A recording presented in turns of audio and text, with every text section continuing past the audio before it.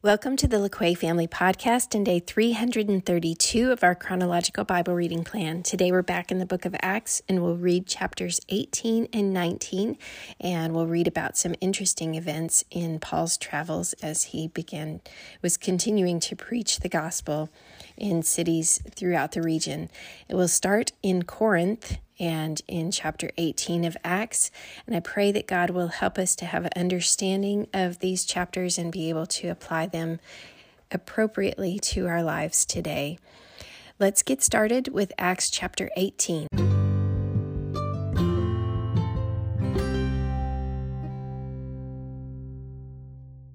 After this, Paul left Athens and went to Corinth. There he met a Jew named Aquila, a native of Pontus, who had recently come from Italy with his wife Priscilla, because Claudius had ordered all the Jews to leave Rome. Paul went to see them, and because he was a tent maker as they were, he stayed and worked with them. Every Sabbath he reasoned in the synagogue, trying to persuade Jews and Greeks. When Silas and Timothy came from Macedonia, Paul devoted himself exclusively to preaching, testifying to the Jews that Jesus was the Christ. But when the Jews opposed Paul and became abusive, he shook out his clothes in protest and said to them, "Your blood be on your own heads. I am clear of my responsibility. From now on I will go to the Gentiles." Then Paul left the synagogue and went next door to the house of Titius Justus, a worshiper of God. Crispus, the synagogue ruler, and his entire household believed in the Lord, and many of the Corinthians who heard him believed and were baptized. One night the Lord spoke to Paul in a vision. "Do not be afraid. Keep on speaking. Do not be silent. For I am with you, and no one is going to attack and harm you, because I have many people in this city." So Paul stayed for 1.5 years, teaching them the word of God. While Gallio was proconsul of Achaia, the Jews made a united attack on Paul and brought him into court.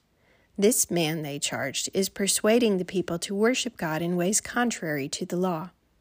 Just as Paul was about to speak, Gallio said to the Jews, "If you Jews were making a complaint about some misdemeanor or serious crime, it would be reasonable for me to listen to you. But since it involves questions about words and names in your own law, settle the matter yourselves. I will not be a judge of such things." So he had them ejected from the court.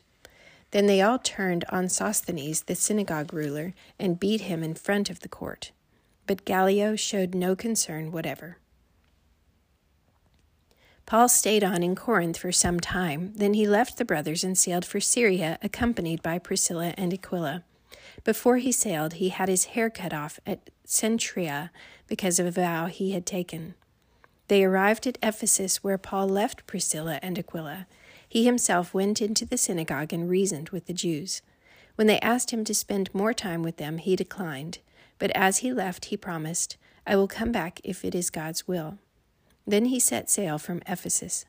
When he landed at Caesarea, he went up and greeted the church and then went down to Antioch. After spending some time in Antioch, Paul set out from there and traveled from place to place throughout the region of Galatia and Phrygia, strengthening all the disciples. Meanwhile, a Jew named Apollos, a native of Alexandria, came to Ephesus. He was a learned man with a thorough knowledge of the Scriptures.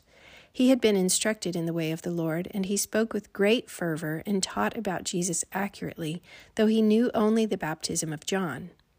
He began to speak boldly in the synagogue. When Priscilla and Aquila heard him, they invited him to their home and explained to him the way of God more adequately.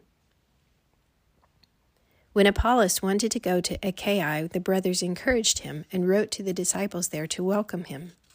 On arriving, he was a great help to those who by grace had believed, for he vigorously refuted the Jews in public debate, proving from the Scriptures that Jesus was the Christ. While Apollos was at Corinth, Paul took the road through the interior and arrived at Ephesus. There he found some disciples and asked them, "Did you receive the Holy Spirit when you believed?" They answered, "No, we have not even heard that there is a Holy Spirit." So Paul asked, "Then what baptism did you receive?" "John's baptism," they replied. Paul said, John's baptism was a baptism of repentance. He told the people to believe in the one coming after him, that is, in Jesus.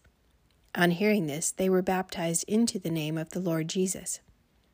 When Paul placed his hands on them, the Holy Spirit came on them, and they spoke in tongues and prophesied. There were about 12 men in all. Paul entered the synagogue and spoke boldly there for 3 months, arguing persuasively about the kingdom of God. But some of them became obstinate. They refused to believe and publicly maligned the way. So Paul left them. He took the disciples with him and had discussions daily in the lecture hall of Tyrannus. This went on for 2 years, so that all the Jews and Greeks who lived in the province of Asia heard the word of the Lord. God did extraordinary miracles through Paul, so that even handkerchiefs and aprons that had touched him were taken to the sick, and their illnesses were cured, and the evil spirits left them. Some Jews who went around driving out evil spirits tried to invoke the name of the Lord Jesus over those who were demon-possessed. They would say, "In the name of Jesus, whom Paul preaches, I command you to come out." 7 sons of Sceva, a Jewish chief priest, were doing this. One day the evil spirit answered them, "Jesus I know, and I know about Paul, but who are you?" Then the man who had the evil spirit jumped on them and overpowered them all. He gave them such a beating that they ran out of the house naked and bleeding. When this became known to the Jews and Greeks living in Ephesus, they were all seized with fear, and the name of the Lord Jesus was held in high honor. Many of those who believed now came and openly confessed their evil deeds. A number who had practiced sorcery brought their scrolls together and burned them publicly. When they calculated the value of the scrolls, the total came to 50,000 drachmas. In this way, the word of the Lord spread widely and grew in power. After all this had happened, Paul decided to go to Jerusalem, passing through Macedonia and Achaia.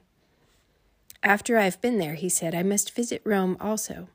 He sent 2 of his helpers, Timothy and Erastus, to Macedonia, while he stayed in the province of Asia a little while longer. About that time there arose a great disturbance about the way. A silversmith named Demetrius, who made silver shrines of Artemis, brought in no little business for the craftsmen. He called them together, along with the workmen in related trades, and said, "Men, you know we receive a good income from this business, and you see and hear how this fellow Paul has convinced and led astray large numbers of people here in Ephesus and in practically the whole province of Asia. He says that man-made gods are no gods at all. There is danger not only that our trade will lose its good name, but also that the temple of the great goddess Artemis will be discredited, and the goddess herself, who is worshipped throughout the province of Asia and the world, will be robbed of her divine majesty."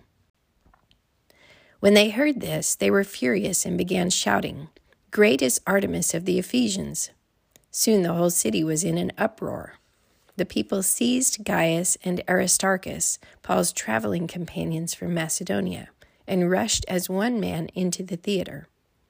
Paul wanted to appear before the crowd, but the disciples would not let him. Even some of the officials of the province, friends of Paul, sent him a message begging him not to venture into the theater.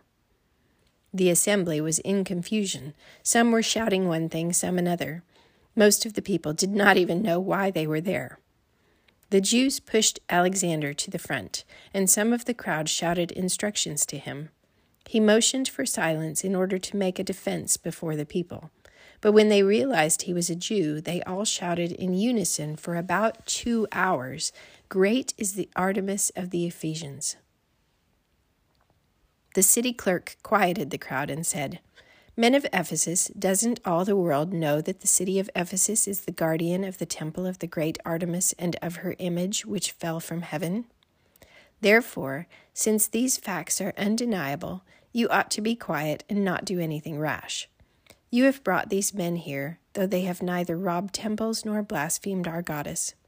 If, then, Demetrius and his fellow craftsmen have a grievance against anybody, the courts are open and there are proconsuls. They can press charges. If there's anything further you want to bring up, it must be settled in a legal assembly.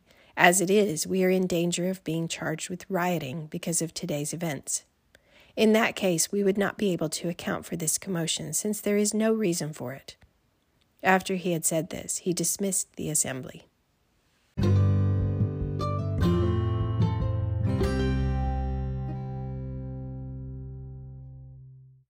Well, it's interesting to do some further study about these events, and in particular the temple of the goddess Artemis and where that goddess and image originated from. Some say that it may have been a meteor or something having to do with ostrich eggs in the torso of the image that somehow fell from the sky.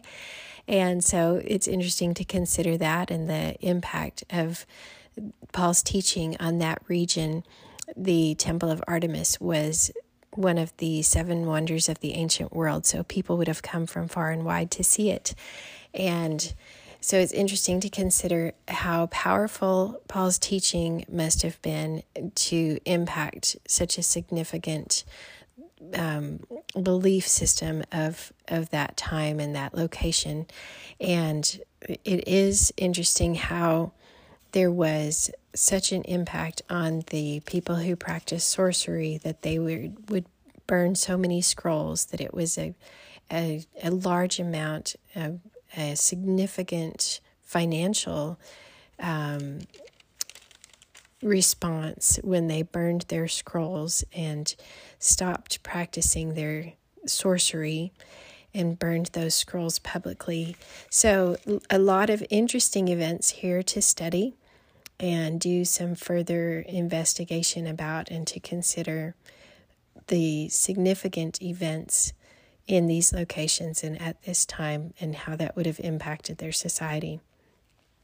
Well, I pray that God will help us to have an accurate understanding of all of these things and to know how we can apply this to our lives today, and to have boldness as we share the gospel message with others and teach about the baptism of Christ and the Holy Spirit. And I pray that God will bless you as a result of reading and listening today. Have a great day.